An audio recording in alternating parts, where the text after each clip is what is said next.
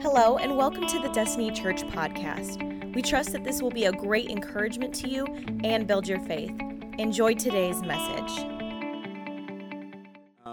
As Jason said, my name is Anthony. I've been on staff here for almost 3 years now, but like he said, you don't typically see me up here. I'm usually kind of behind the scenes, taking care of stuff to get stuff ready for Sunday. And so I do want to take a second, though, to acknowledge somebody who's actually not here, and that is Pastor Chad and Tasha, for giving me this opportunity, for sharing their stage with me, and giving me the opportunity to share with you guys this week.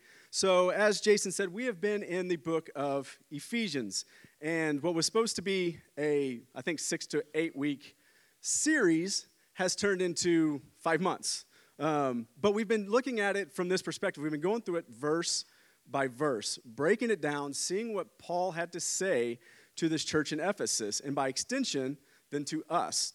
And so, if you remember how the breakdown of this book is, the first half, the first 3 chapters, they are broken down to our identity, who we are in Christ. That was Paul's focus in the first half of the book. In the second half, it's gone from identity, from who we are, to what we do, and our walk in faith. And for those who don't know me real well, I have a military background. I joined the Navy after I graduated high school, and so as we've gone through this book, I began to notice this pattern that really lines up with my military experience. And you're going, what is he talking about? But here's the deal. When you join the military, you don't go to the recruiter's office, sign the papers, and they send you out to battle. That's not how it works. There's a process, right? Well, if you're familiar with the book of Ephesians, you know this book ends in the last half of chapter 6 with the putting on the armor of God and going out and fighting spiritual warfare. But we don't immediately do that. There's a process. And so the first 3 chapters, you can break down like this. The first 3 chapters are your boot camp. What's the purpose of boot camp in military? Is to change your identity to take you from civilian to soldier. But once you get out of boot camp, you're still not ready yet. You haven't been taught how to fight. You don't know what you're supposed to go do yet. So chapters 4 through the first half of 6 are that. They're your advanced training, or your AIT, depending on what branch you've been in, if you've been in the military. It's your advanced training. This is your how-to, how you go out and learn how to do what it is you've been called to do as a soldier. And so then, at that point, once you've gone through boot camp, and then you've gone through your training, now you're ready to put on the armor. Now you're ready to go out and fight. So that's really how I've kind of looked at the book of Ephesians. We've been taught who we are, given our identity, been told what to do, and then from that point, now we're ready to put on our armor and go fight. So, as Paul wraps this up in Ephesians, the last thing he's going to look at is relationships. And really, the title of my message today is the S word. And you all just went, what? The S word. And we're going to get to what that word is here in a minute. But with the idea of relationships, there's this idea of we are to submit. The S word. That has a negative connotation, right, when we hear that word submit. And so what Paul's going to look at as he goes through these relationships, so all of us are going to fall into one of these categories. As believers, we're going to fall into one of these categories. The first one, which we're going to hit on today, is the marriage relationship. You may or may not be married in the room, but that's what we're going to hit on today. But we're also going to you're going to find some things in today's message that will apply to you even if you're not married or don't plan to be married. So if you're not married, don't walk out. Just know there's stuff in here for you today. The next relationship he's going to look at is the parent-child relationship. And you're going, well, I'm not married. I don't have kids. That's fine. Do you have a job? That'd be the next question. Because that's the third relationship he's going to look at is this idea of the employee-employer relationship. But let's say you don't fall into any of those categories. Paul's still going to talk to you today, actually. So let's get into this. And before we get into Ephesians, I think before we get into what Paul says about marriage, I think there's a couple of biblical truths we have to understand about marriage first, out of Scripture. And the first biblical truth I want to look at is this. What is the purpose of marriage? How many have ever considered that question when you got married? What is the purpose of getting married? Some of us get married just because we think it's going to make us happy, or it's going to better my financial situation, or I just like the way the person looks. According to Scripture, that's not why we get married. So what is the purpose of marriage? Well, to find out what the purpose of marriage is, we kind of have to go back to where the marriage covenant was instituted. Where is that? Book of Genesis. So let's go, Book of Genesis, chapter 2, verses 15 through 22. The Lord God took the man and put him in the Garden of Eden to work it and take care of it. The Lord God said, "It is not good for man to be alone. I will make a," catch this word, "suitable helper for him." Now the Lord God had formed out of the ground all of the animals and all the birds in the sky. He brought them to the man to see what he would name them, and whatever the man called each living creature, that was its name. So the man gave names to all the livestock, the birds in the sky, and all the wild animals. But for Adam, no, what? Suitable helper was found. So the Lord God caused the man to fall into a deep sleep. And while he was sleeping, God took one of the man's ribs and then closed up the place with flesh. Then the Lord God made a woman from the rib he had taken out of the man, and he brought her to the man. Now going up to verse 18, God said, "It is not good for man to be alone." Is man alone? Think about the creation in the garden. It was perfect. Adam had a perfect relationship with God at this point, did he not? He had the perfect companion in God. But God in his wisdom knew what was coming, right? He knew sin was coming and that man would need a companion, or more specifically, the passage says, a suitable helper. So a suitable helper for what? Well, what was Adam created for? To serve God in the garden. Woman was created to be a suitable helper in service to God. That is the purpose of the marriage relationship. To find a suitable helper in our service to God. And we're going to look at this a little bit more detail later, but let me ask you a question. If you're being honest, how many of us in the room got married under that pretense? That I'm getting married so I have a suitable helper in my service to God. I would say not many, right? But the good news is, even if that's not why you got married, you can now shift your focus in your marriage and go, okay, now that I'm married, I now know what my marriage purpose is. How can we work together to be suitable helpers in our service to Christ? So that's the first point. Second biblical truth about marriage I want to share is the first commandment of marriage. And again, we got to go back to the beginning. Genesis chapter 1, verses 27 and 28. God created man in his own image. In the image of God, he created him. Male and female, he created them. God blessed them, and God said to them, "Be fruitful and multiply, and fill the earth and subdue it, and rule over the fish of the sea, and over the birds of the sky, and over every living thing that moves on the earth." God said, "Be fruitful and multiply." Now, how many of you thought that meant the same thing? Be fruitful and multiply. In a sense, yes, but it doesn't say be fruitful by multiplying, does it? It says be fruitful and multiply. And I think we all know what the multiply part means, right? We all know what that part means. But what does it mean to be fruitful? That first part of that command. What does it mean? In the Hebrew, that word is parah in Hebrew, and it means to bear fruit. To bear fruit. And in the context of Scripture, we see many, many examples where we are called as believers to bear fruit. But specifically, let's look at Galatians chapter 5, verses 22 and 23. But the Holy Spirit produces this kind of fruit in our lives: love, joy, peace, patience, kindness, goodness, faithfulness, gentleness, and self-control. There is no law against these things. Now, I'm not going to ask for a raise of hands here because I don't know how many I would get, but how many would say that's what your marriage looks like? But that's our first commandment of marriage, isn't it? To be fruitful, to bear fruit. Are these words representative of the culture in your house? Well, here's my question then. How do we get to a point in our house, in our marriage, where we're fulfilling the purpose God has given for us in marriage and bearing the fruit we've been called to bear? How do we get to that point? Ephesians chapter 5. Verse 21, and further, submit to one another out of reverence for Christ. There's that word, that S word, submit.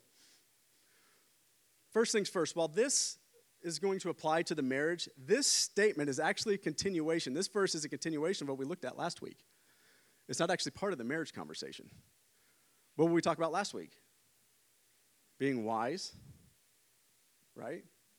In wisdom, we are to submit to one another out of reverence for Christ. Well, I think to really get a grasp of what this truly means, this applies to every believer.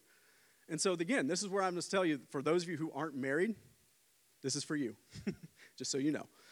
So what does it mean to actually submit?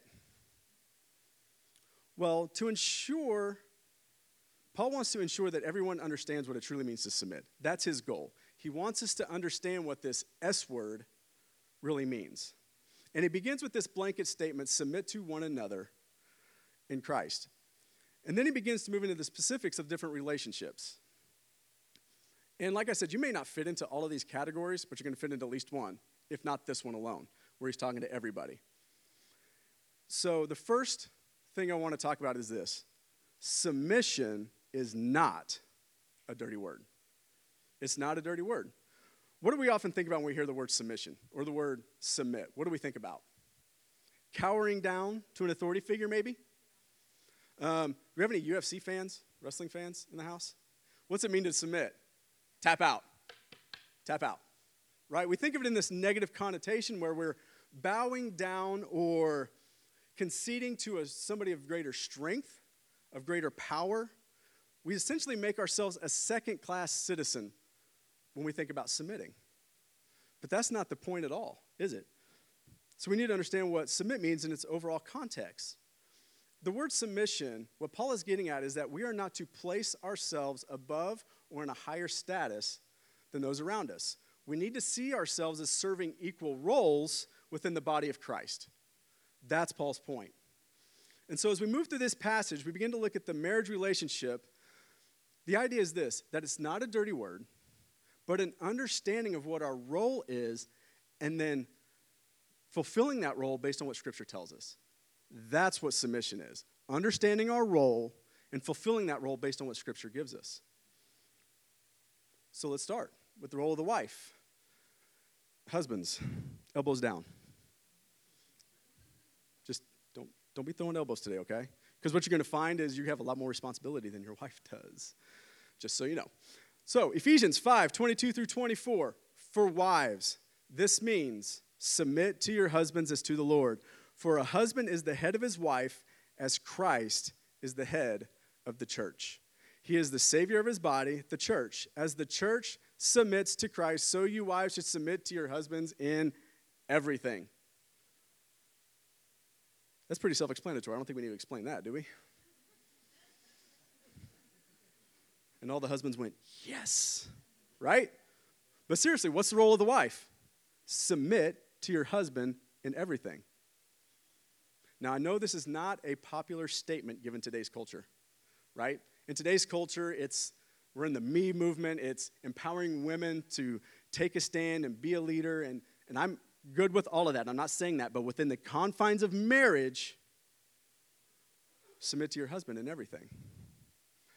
And see, what's happened is culture has pushed this to the point where they've said women need to be empowered and be leaders, that it's moved into the church. We've taken what the culture has said and brought it into the church.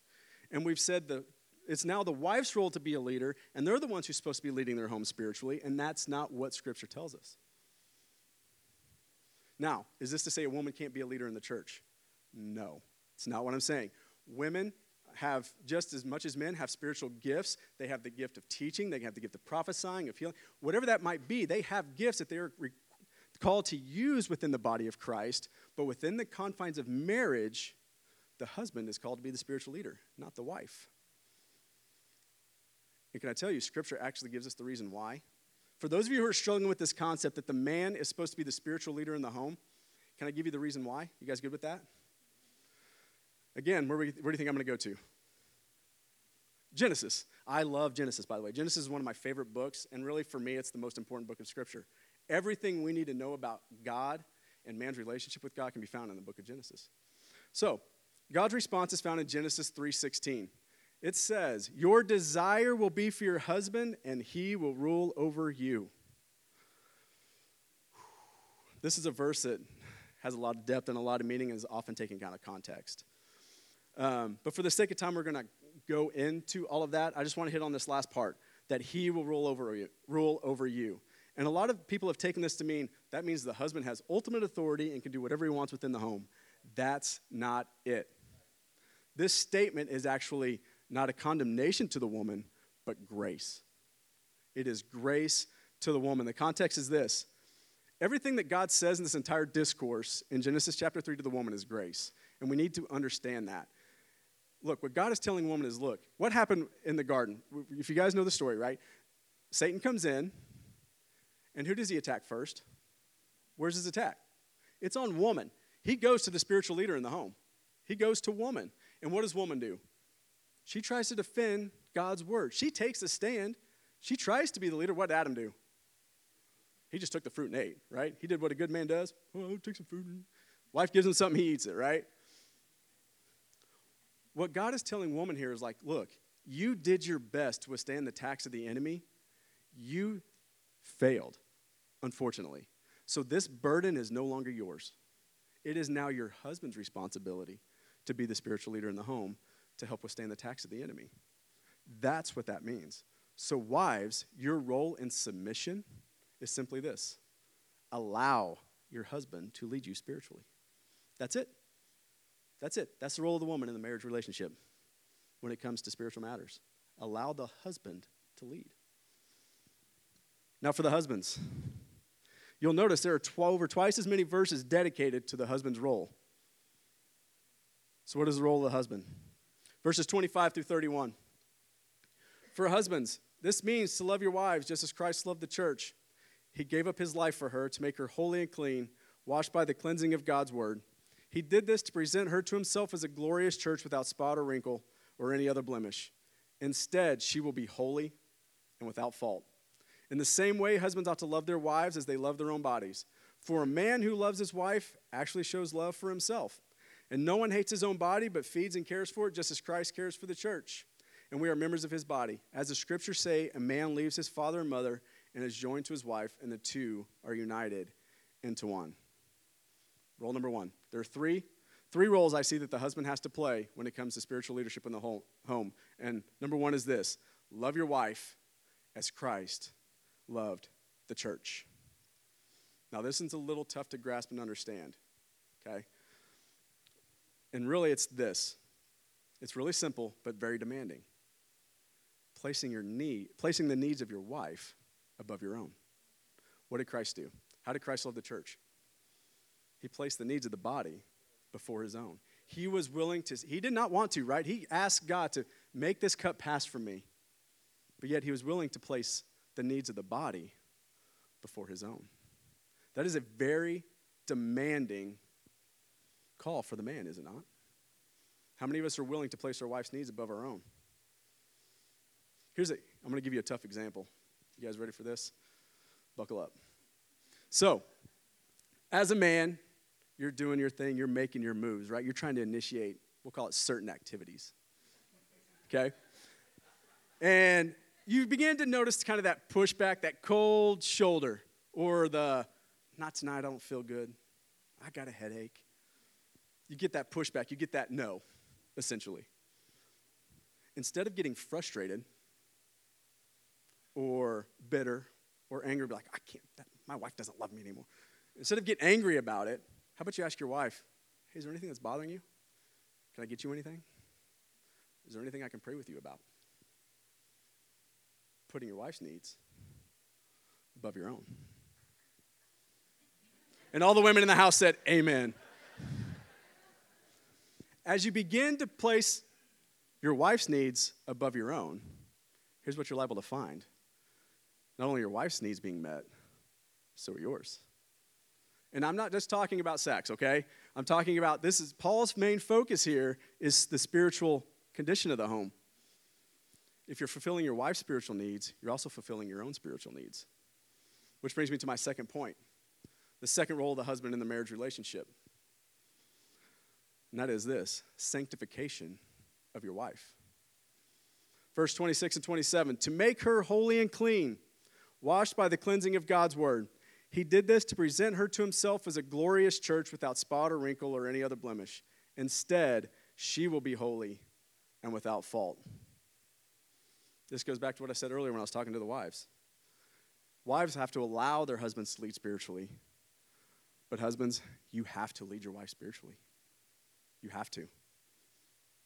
This is a very demanding part, again, of the husband's role within marriage that is often overlooked. We are, in part, responsible for our wives' sanctification. Did you know that? This means we're to lead our wives through the study of God's word. We're to pray with them. We're to help them grow in their spiritual gifts. That is our calling as husbands, to lead our wives spiritually. Simply put, we are preparing our wives in the same way Christ is preparing the church for eternity with him. Francis Chan put it this way in his book. He asked this question: are you preparing your wife to meet Jesus? That's a demanding call for a husband. Now, this isn't to say that the wife doesn't have her own responsibility and her own sanctification. We all have that call as believers. We all have a role to play. We all have to grow in our faith on our own. But the husband has a special designation here, and that it is partly his responsibility to prepare his wife and to lead her in that, to lead her spiritually, to lead her in her sanctification. We are all called as believers to disciple others. The Bible tells us that. But what I'm getting from this, what Paul is saying here is, one day, us men, as husbands, will be judged on how well we prepared our wives to meet Jesus. Are you ready for that? Have you prepared your wife to meet Jesus? So first point was, we are to lead our wives spiritually. Second one is responsible for wife's sanctification. Third role is this. This is one I think most of us get and understand, but notice it's at the end. It's kind of the last one given. And that is this: provide for your wife. In the same way, husbands ought to love their wives as they love their own bodies. For a man who loves his wife actually shows love for himself. No one hates his own body, but feeds and cares for it, just as Christ cares for the church, and we are members of his body. Up to this point, we've really been looking at the spiritual role of the husband in the relationship. Now Paul addresses more the physical side of the relationship. Provision, right? To meet the needs of our spouse, to meet the needs of our wife. Now there's a cultural truth at play here. In Paul's day when he wrote this letter, women did not work. Their job was to stay home while the husband went out, worked, got the income, provided for the family, right? Now, how do we view this in the light of today's culture, where women often have jobs? They help provide within the home. They provide, some financial support within the marriage. And even in some cases, you have marriages where the wife is the sole provider in the home, where they're the main source of income. So how do we view that in light of what Paul's saying here based on what we know today? Is this to say this type of home is wrong? No. Of course not. But what Paul is saying is, in whatever way is necessary, provide for your wife. If she is the sole provider in your home, if she's the one who brings home the bacon, so to speak, your responsibility is in provision in whatever way that's necessary. It could be taking care of the home, doing the laundry, doing the dishes, those types of things, right? Or supporting your wife's business. But you're to provide for your wife in whatever way is necessary. In other words, let me put it this way, and I expect every woman to say amen to this. Don't expect your wife to do everything. Again, this is a much more different. When you look at this passage, there's a lot more dedicated to the man than there is the woman, isn't there? The man has a tough role to play within the marriage. And then can I also point this out? This is crucial to survival within the marriage for men. You guys ready for this? This is crucial to your survival. I did some extensive research on this, spent many hours looking at the data. And can I tell you, no man has ever been murdered while doing dishes or laundry. It's true. No man has ever been murdered doing dishes or laundry. So, again, that kind of goes back to what I said earlier, though, putting your wife's needs above your own, right?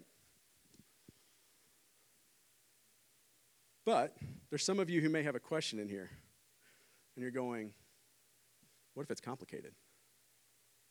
Because up to this point, we've been looking at the relationship from the perspective of both the husband and the wife being a believer. For this to play out the way God has intended for it to play out, both the husband and wife have to be a believer. So what if it's complicated? What if you're in here and you're a man and you say, well, I'm a believer, but my wife isn't? Or what if you're a woman in here and you say, well, I'm a believer, but my husband isn't? What if it's complicated? 1 Corinthians chapter 7, verses 12 through 16. Now I will speak to the rest of you, though I do not have a direct command from the Lord. If a fellow believer has a wife who is not a believer, and she is willing to continue living with him, he must not leave her. And if a believing woman has a husband who is not a believer, and he is willing to continue living with her, she must not leave him. For the believing wife brings holiness to her marriage, and the believing husband brings holiness to his marriage. Otherwise, your children would not be holy, but now they are holy. But if the husband or wife who isn't a believer insists on leaving, let them go. In such cases, the believing husband or wife is no longer bound to the other, for God has called you to live in peace. This is the key verse right here. I want you to catch this, verse 16. Don't you wives realize that your husbands might be saved because of you? And don't you husbands realize that your wives might be saved because of you? So what is Paul saying in all this, to sum it up? If you're a believer and your spouse is not, your marriage is an opportunity for you to be the one that leads them to Christ. That's it. And I know sometimes it gets complicated with the home, and you're going, well, how can I allow my husband to lead me spiritually? Or how can my wife fulfill her role and submit to my leadership if one of them is not a believer? I get it. It's tough. It won't work. Plain and simple, it won't work. But you have a calling and a requirement to be the light of Christ to help lead them to Christ. So what matters most is this. It goes back to what we said at the beginning. What is the purpose of marriage? Finding a suitable helper in our service to God. And as believers, what is one of our ultimate purposes in life? To be a picture of Jesus Christ to the world. Right? What's the purpose of the marriage relationship? Same thing. To be a picture of Christ to the world and his relationship with the church. Look how Paul closes out the chapter. Ephesians 5:32 through 33. Verse 32 says, "This is a great mystery, but is an illustration of the way Christ and the church are one. So again I say, each man must love his wife as he loves himself, and the wife must respect her husband." In the marriage relationship, the husband is a picture of Christ. The wife is a picture of the church. That's it. And so one of the things I love the way the Passion Translation puts verse 32. It says, "Marriage is the beautiful design of the Almighty, a great and sacred mystery meant to be a vivid example of Christ and his church." Ultimately, our purpose in marriage is this: to be a picture of Christ, to share the light of Christ to the world. And that includes when we go, so think about this. If you're bearing the fruit that God has called us to bear in marriage, love, joy, peace, patience, goodness, kindness, gentleness, faithfulness, self-control. If you're showing all of that in your marriage and you're out walking around Walmart, the mall, wherever it is, and you're displaying those fruit, your marriage is bearing those fruit, do you think it's going to affect the people around you? Absolutely. People are going to notice that, especially the ones who are bickering and fighting and complaining at one another. We're like, I don't want to get that kind of chip. I don't want to get.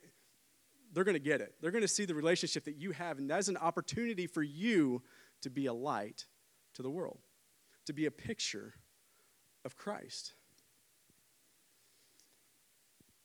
So as I'm going to kind of wrap this up, and I've got 4 questions that I want to look at. First question is this: are we submitting to one another? Are we submitting to one another? What was submission again? Understanding your role and fulfilling it according to Scripture. We've all been given spiritual gifts and a role to play within the body of Christ. Are you fulfilling that? Are you submitting to God's will for your life? Are you fulfilling the role God has called you to? Are you serving within the body of Christ? Are you submitting to that? And by doing that, you know who you're submitting to? One another. One another. Paul said we are to submit to one another, understand our role, and fulfill it. Second question, wives, Are you allowing your husband to lead you spiritually? Too many times in the church, we see the wife is the one who brings their kids to church. They're the ones dragging their family to church. They're the ones leading the Bible study in the home. And some of it is the man hasn't accepted his role. But some of it is wife just likes to take charge. They feel like they have that strong woman personality, right? And again, there's nothing wrong with that. But when it comes to spiritual matters in the home, wives, your role is to allow your husband to lead you spiritually. That's your role. Husbands, question number 3. Are you preparing your wife to meet Jesus? This was a tough one for me. I'll be honest. If I can be honest, this one was tough. Because my wife and I, she's sitting right down here. We have a really good marriage. We do. We have a great marriage. But if I was being honest, I fall short in this oftentimes. I'm not doing the things I need to be doing to lead my wife spiritually. And this question, when I read this question, when I saw this quote from Francis Chan that said, "Are you preparing your wife to meet Jesus?" When I looked at it in that light, man, it hit me hard. How many of us men have been preparing our wives to meet Jesus? Last question, question number 4. Are you bearing fruit? Or maybe the better question is, what kind of fruit are you bearing? Not just in your marriage, but in your home, in your everyday life, at work. This doesn't apply to the marriage only. This is for individuals as well. What kind of fruit are you bearing? Is the culture in your home, is it love, joy, peace, patience, kindness, goodness, gentleness, self-control? Is it those things? Or is it fits of rage, anger, hatred, jealousy, envy? What's the culture in your home look like? You know, if we're going to get to that point where our marriage is fulfilling its role and we're bearing the fruit that we are called to bear, we talked about at the beginning, we have to submit. It's not a dirty word though, right? It's understanding our role and fulfilling it within the context of our marriage. So as I get ready to close out, I have just a couple things. First one is this. Obviously, for this to work, you have to be a believer, first and foremost. So if everyone wants to bow their heads, close their eyes. Thank you so much for joining us. Special thanks to those of you who give to this ministry. It's because of you that this ministry is possible. You can check out the link in the description to give or visit destinychurch.me/give. Don't forget to subscribe and share with your friends. We love you and have a blessed week.